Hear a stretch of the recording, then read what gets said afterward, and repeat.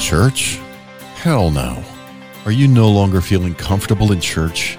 This podcast is for individuals who are desperately missing God, but don't know how to find Him. Substance abuse, domestic violence, sex offenses, acrimonious divorce can contribute to discomfort in the church. For these individuals, church is just not an option anymore. Ordained minister Dennis Hall and his guests invite you to listen to this podcast for topics that are inspiring, uplifting, and will bring hope to those who just feel church is not relevant in their lives today. I'm Dennis Hall, and I'm delighted that you're listening to this podcast today. And I'm even more excited to have as my guest on this podcast today, Justin Bonner, the assistant pastor at the First Baptist Church in Highlands, North Carolina. Welcome to the podcast, Pastor Justin. Well, it is a pleasure to be here, Dennis.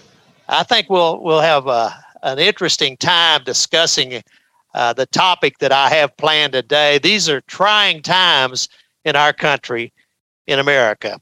I have heard the word evil on the airways more in recent days than ever before because of recent things that have happened in our country. You know, we live in a country that, leads the world in things like the production and consumption of pornography, leads the world in the amount of abortions, the killing of babies in the womb, with some 63 million babies now that have been virtually murdered in the womb since the passage of the liberal abortion laws in America. You know, America is saddled with all kinds of human trafficking and prostitution, and even legalized prostitution in some areas of our countries, and extensive substance abuse, where we literally lead the world with the abuse of legal and illegal substances in the world. And then, we look at corruption all around us. And even before the events of recent days, we were seeing killings of young people in the streets of our major cities, with Chicago reporting almost 600 murders last year in their city. And I saw statistics about the Memorial Day weekend murders in Chicago and Philadelphia. Just all kinds of things happening around us that we see happening every day. And then we are stunned by these recent mass killings in the elementary school in Texas, where 19 young children were young second, third, fourth graders were killed by a gunman.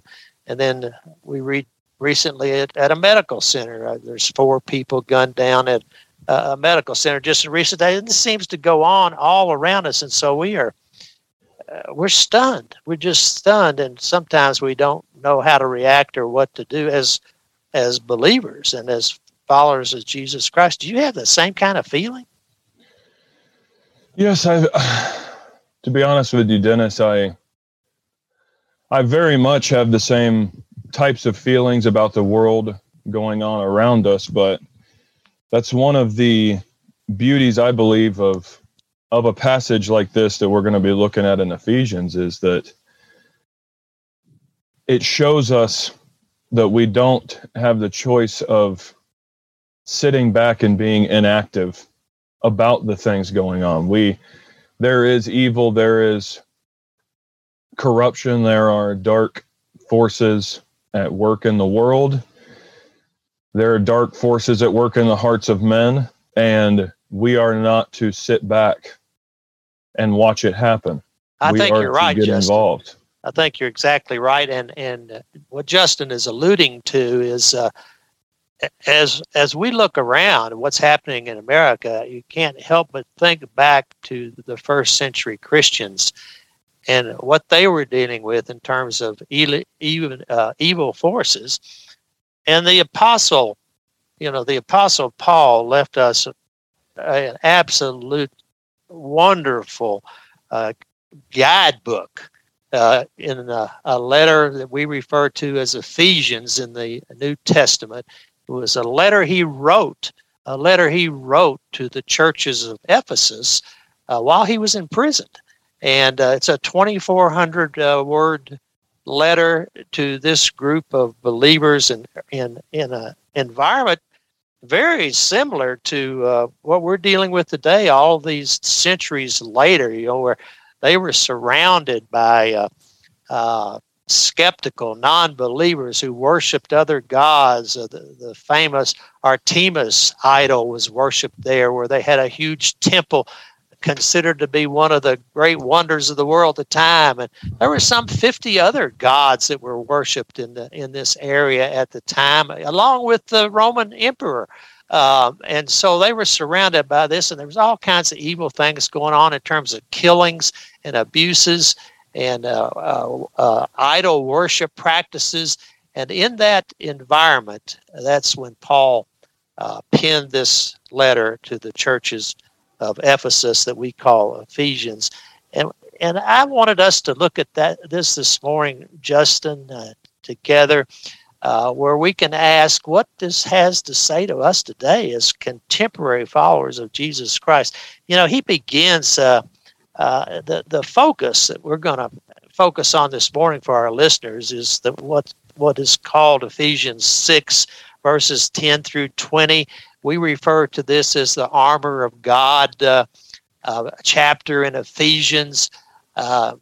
Paul is going to use the metaphor of a Roman soldier, and we've all seen portrayals of Roman soldiers with their helmets and breastplates and daggers and swords hanging on a belt and a shield and heavy hobnail boots. And Paul is going to use this to give Christians instructions about how we are to be prepared for the evil forces. He begins this chapter in verse 10 by saying, "Be strong in the Lord and his mighty power." I had an experience, Justin, where I was hospitalized a few years ago and diagnosed as having a big sarcoma cancer in my belly. Mm-hmm. And I'm not going to take time on this podcast to go into all the details, but just let me say that all my prayer warriors and the churches I were involved with began to pray for me. And eventually, when I went back to be further examined and to be scheduled for surgery, there was no cancer in my belly, none. The doctors had no explanation. All they could do is look at me and say, "We have no scientific explanation for this." But the reason I wanted to mention it is when I got back and I shared this story like I'm sharing with you, the reaction of some of my friends in the church was, there must be some other explanation besides prayer. And I was kind of stunned by that. And it made me wonder, where are we today as believers and non-believers even, in terms of believing in the power of God? Well, I on that note, in my own personal experience, in my own personal walk with the Lord and where I've grown up, the type of churches I've grown up in has been primarily a Southern Baptist type of landscape. And what I've felt has happened in a lot of our churches in our areas is in an attempt to not be labeled as charismatic or word faith, we've gone so far as to run to the polar opposite end of the spectrum, and we almost treat God's healing power as something that doesn't exist. We don't want to get lumped in with that group, so we go to the other end of the spectrum. And what I think is so beautiful about how this passage starts is that it's automatically taking it off of, it doesn't say put on your armor and in your mighty power. It's putting it on the Lord. That's right. Exodus 15 verse 2 says, "The Lord is my strength and my song, and he has become my salvation." The Lord is our strength. We don't derive our strength from ourselves. So already it's an external thing being applied to us. Right. And his strength is unlimited. In other words, what we're taught throughout the Scripture, and our entire faith teaches us, is we use this big word we call, God omnipotent. It simply means that there's no limit to His power. He created the universe. And so just as you said, in the next verse, in verse 11 there in chapter 6 of Ephesians, we find Paul telling us to put on the full armor of God so you can take our stand against the devil's schemes. Now, all of a sudden, we've introduced not a new concept, but a different focus. So we're saying take our stand against the devil's schemes. I've heard this discussion going on the airways about these recent events in this country where people are referring to men as evil, that we have these evil men that are doing these things. And I'm sitting there thinking, that's not the problem we're dealing with here. Throughout the Bible, the devil's talked about, I think some 35 times in the New Testament, the Greek word for devil is used. And we even have that scene of Jesus being tempted by Satan. But in this modern day contemporary world, the concept of an evil force led by Satan or the devil seems to be unacceptable, even in some churches. And I would agree with that. I think that it has to do with a few things. I think one, it has to do with, in a lot of evangelicalism, going back to my previous point of how we've become separatists, kind of throwing out the baby with the bathwater. We've denied a lot of the supernatural aspect of our faith. We have so much science has progressed, so much discovery has been made in the last 20, 30 years that we've almost inherently kind of in the back of our heads debunked the spiritual, otherworldly, invisible war that's going on in the world. We look at it is flesh and blood. It says right here that our struggle is not against flesh and blood. And yeah, that's right. In the next verse, in verse 12, he addresses that. Absolutely. And I think that we've denied the working of the devil, but I also think that we cannot move past the fact that Satan doesn't have to do everything, because the natural progression of the unrepentant, unregenerate man will lead to those types of actions. Yeah. It says in Romans 1, where it talks about how they progressed, and in suppressing the truth and unrighteousness, they pushed themselves to a point where the Lord turned them over to their evil desires. Right. And yes, Satan may have a hand in that, but we also have to look at the unrepentant, unsaved heart will lead to that point. Yes. Without Satan's involvement. Right. God, in his understanding of the universe, gave us what we call free will, and that is he instilled in man the ability to make choices. This verse you referred to in verse 12 of Ephesians 6, our struggle is not against flesh and blood, but he goes on to say, but it's against rulers, authorities, powers of the dark world, and spiritual forces of evil in the heavenly realms. And so, when we look at our own local, state, and national government, it almost seems like Paul is warning us that these evil forces, Satan, may use these institutions to carry out evil. I would agree with that, because you would think that in this time, the Christians are worried about, new believers are worried about those people coming to them and mocking them for their faith or calling them crazy in a time where there's all these other gods that are worshipped, and you have the nerve to stand there and say that there's only one God. You would think that those were the main attackers of Christians, but you could presume that Paul was saying, no, you have to look around at the higher authorities, at the higher places. These people are agents of Satan. They're agents of evil. And I believe that the devil will commandeer those people if they are not living a life for God. I believe that just a life, there is no, the myth of neutrality. If you are not for God, then you are inherently against God, which is everything Satan stands for. He finishes up this verse 13 by saying, put on the full armor of God when the day of evil comes, stand your ground.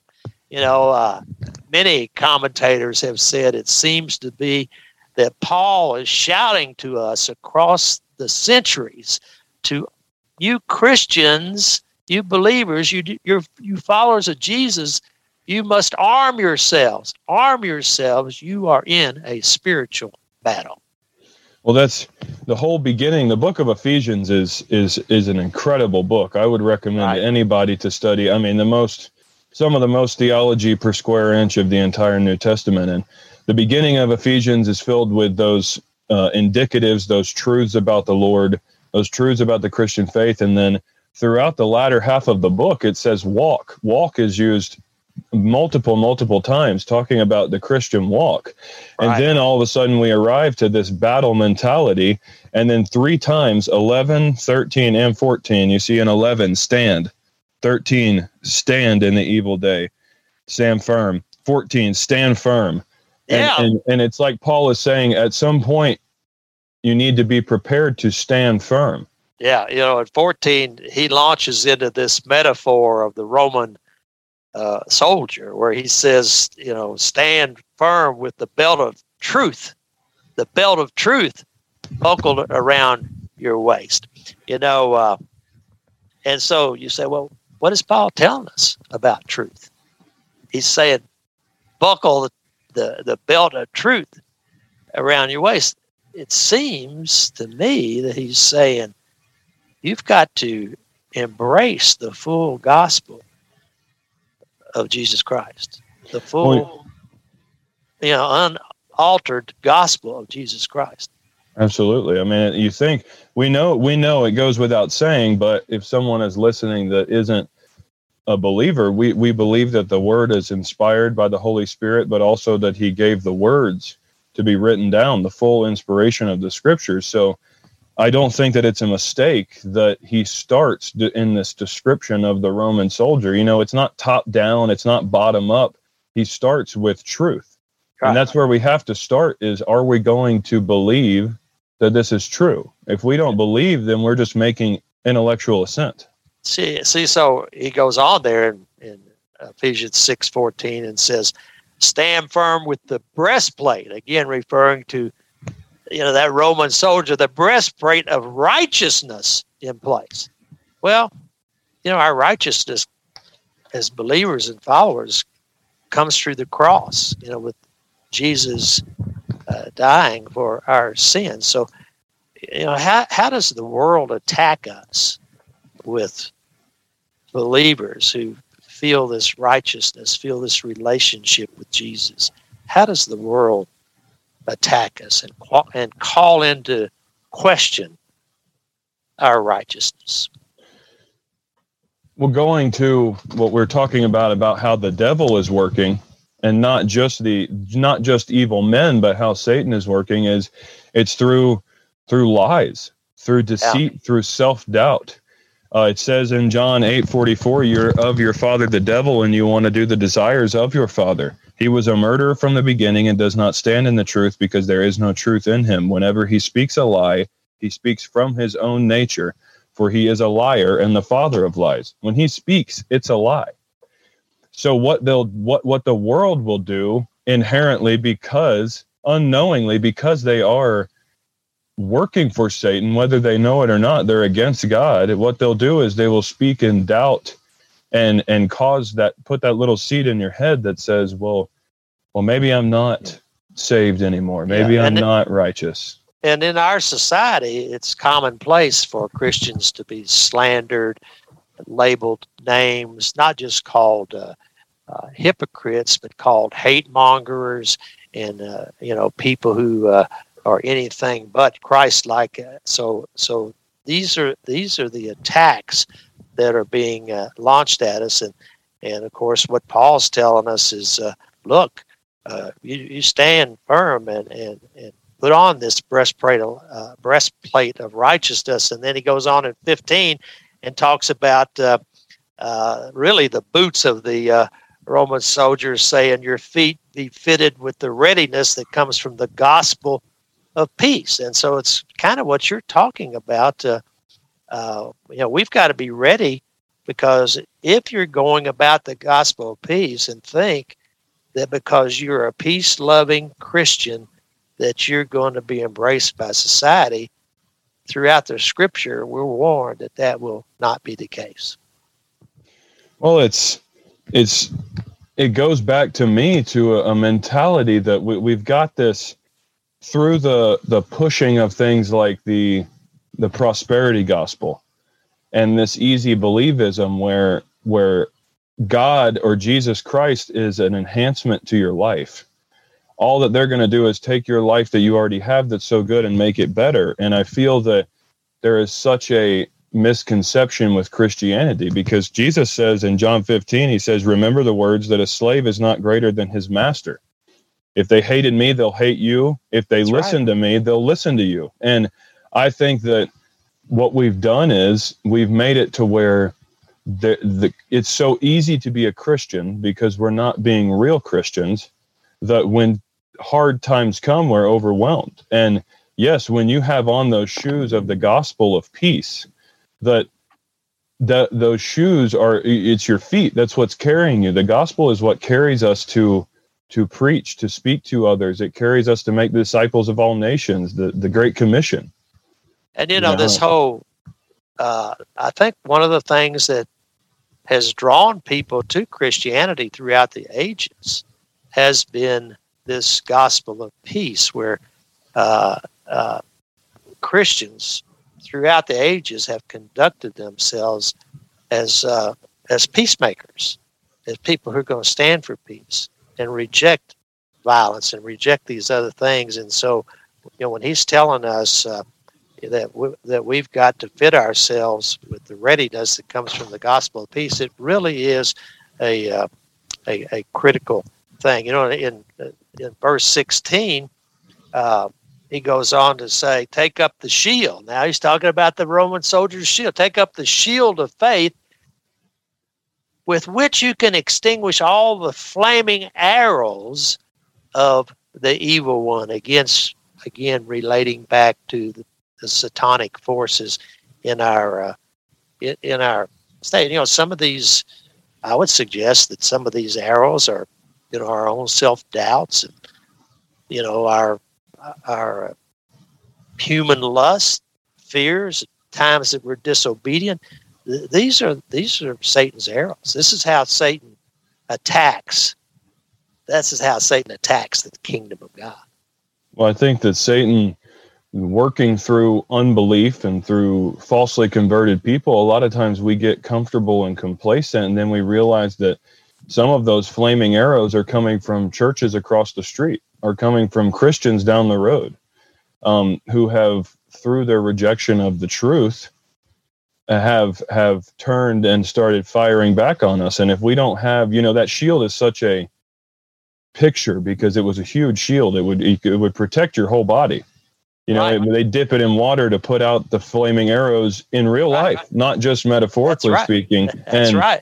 So that faith, it says in Proverbs 30, every word of God is tested. He is a shield to those who take refuge in him. Do not add to his words, or he will reprove you, and you will be proved a liar. So we have to have faith, A, in his word, but B, also in the fact that we will be protected from those flaming arrows that come from Satan and from that self-doubt. Sometimes, yes, it is from within. Sure it is. And, he goes on in verse 17 in Ephesians.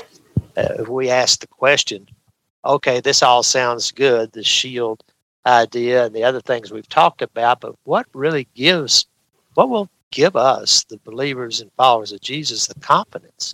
What gives us the confidence to be bold and aggressive when we're surrounded by these evil, demonic forces? And what Paul says, and the way he says it, he says, take on the helmet, as the Roman soldier, take on the helmet of salvation. Well, that's what I've noticed is it seems that Christians are labeled as anti-intellectualist a lot of times, that we're not thinkers, we're just feelers and an emotional religion, which we do feel, but we also think, and I believe that Satan works in the mind, that he sows seeds of doubt and discord and lies in the mind. And so the helmet is protecting the mind, and we have to have that assurance of salvation. And one of the biggest assurances of salvation is obedience to his word and obedience to his command. I would encourage people who may be listening and who are struggling with assurance of their salvation to read and study a book like 1 John. That's the whole premise of 1 John, was to give assurance of salvation to struggling new believers. So I think that bolstering ourselves up with the assurance of our salvation through obedience and through the work of the Holy Spirit will lead to that confidence that we are protected. Yeah, and I think about, a modern day battle, how much more confidence can a soldier have in a battle than to know that his victory has already been won. Absolutely. And no matter what happens. Amen. And so that tells us you can be as bold and aggressive because your victory has been won. He goes on in that same verse and says, take the sword of the Spirit, which is the word of God. The word, we have a lot of, I ran into a lady in the grocery store the other day who, we happened to be talking about abortion, frankly. And she referred to the Bible and said, well, the Bible's nothing but just a bunch of words written by a bunch of men anyway. What do they know? And I did have a short conversation with her about that in the grocery store, but I thought I would love to sit down and have a much longer conversation with you about why we believe that the Bible is indeed the infallible Word of God.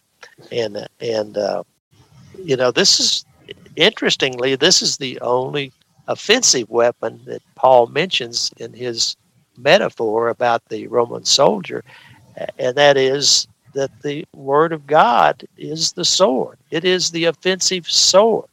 And so if someone asks, well, how is it that the Word of God can be used when it seems that others reject what we say if they think we're quoting the Scripture?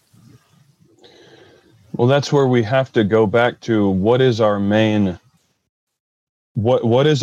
source of what are we sharing with others? And why do we call ourselves evangelicals? Because of the evangel, the good news.